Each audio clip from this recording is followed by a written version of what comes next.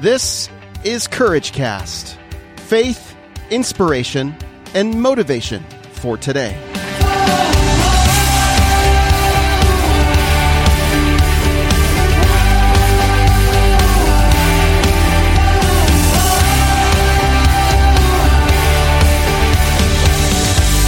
Hey everyone, this is Eric Nordoff, and you're listening to the Courage Cast. Today I want to talk about something that's been on my mind related to what's always available to you.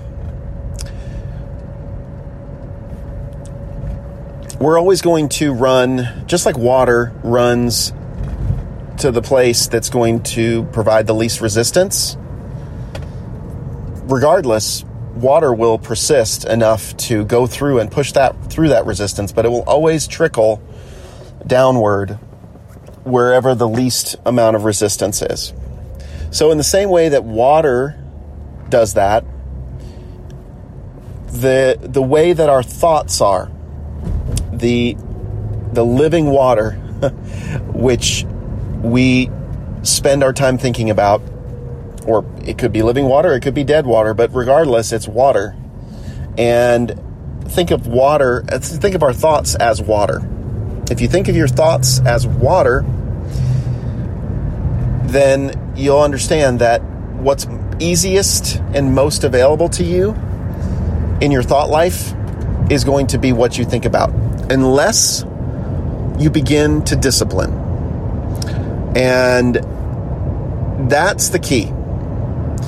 If you can be aware of what you think about, if you can become more aware every day, 1% more aware every day, and make it a habit to become aware and process and be more intentional with your thought life, it's going to make a world of a difference. It's going to make incremental difference. It's going to multiply a difference in your life, because your thoughts, negative thoughts, are going to be always most available to you. Our mind thinks, we've heard of this before, I'm sure, 50,000 or more thoughts a day. And of those thoughts, 60, 70, 80% of them, the majority of them, are going to be negative. So we're more likely to have negative thoughts more available to you. An undisciplined mind, a mind that relaxes and is in its natural state, will, the older we get, will more likely lean towards negative and lean towards things that are wrong, things that are going wrong in your life. Until you make a commitment to begin thinking about all that's available to you, all that's right in your life. When you commit to dwelling and thinking and praying and speaking and taking action on all that's right in your life, that is where the change happens. And that's the magic sauce, friends. That's it. Focus on what is going right in your life. And guess what's going to happen? Right is going to occur to you in your life. But if we do an undisciplined approach and we just let it happen naturally, we're going to wake up with all sorts of thoughts, stresses, frustrations, things that may have happened the day before, things that happened during that day, things that are going to occur during the day in the future. If we dwell on the negative and we allow the negative to take root in our minds, the negative will result. The wrong things will result. So your mind will always go to what's most available to you. Wrong is mostly available to you most easily.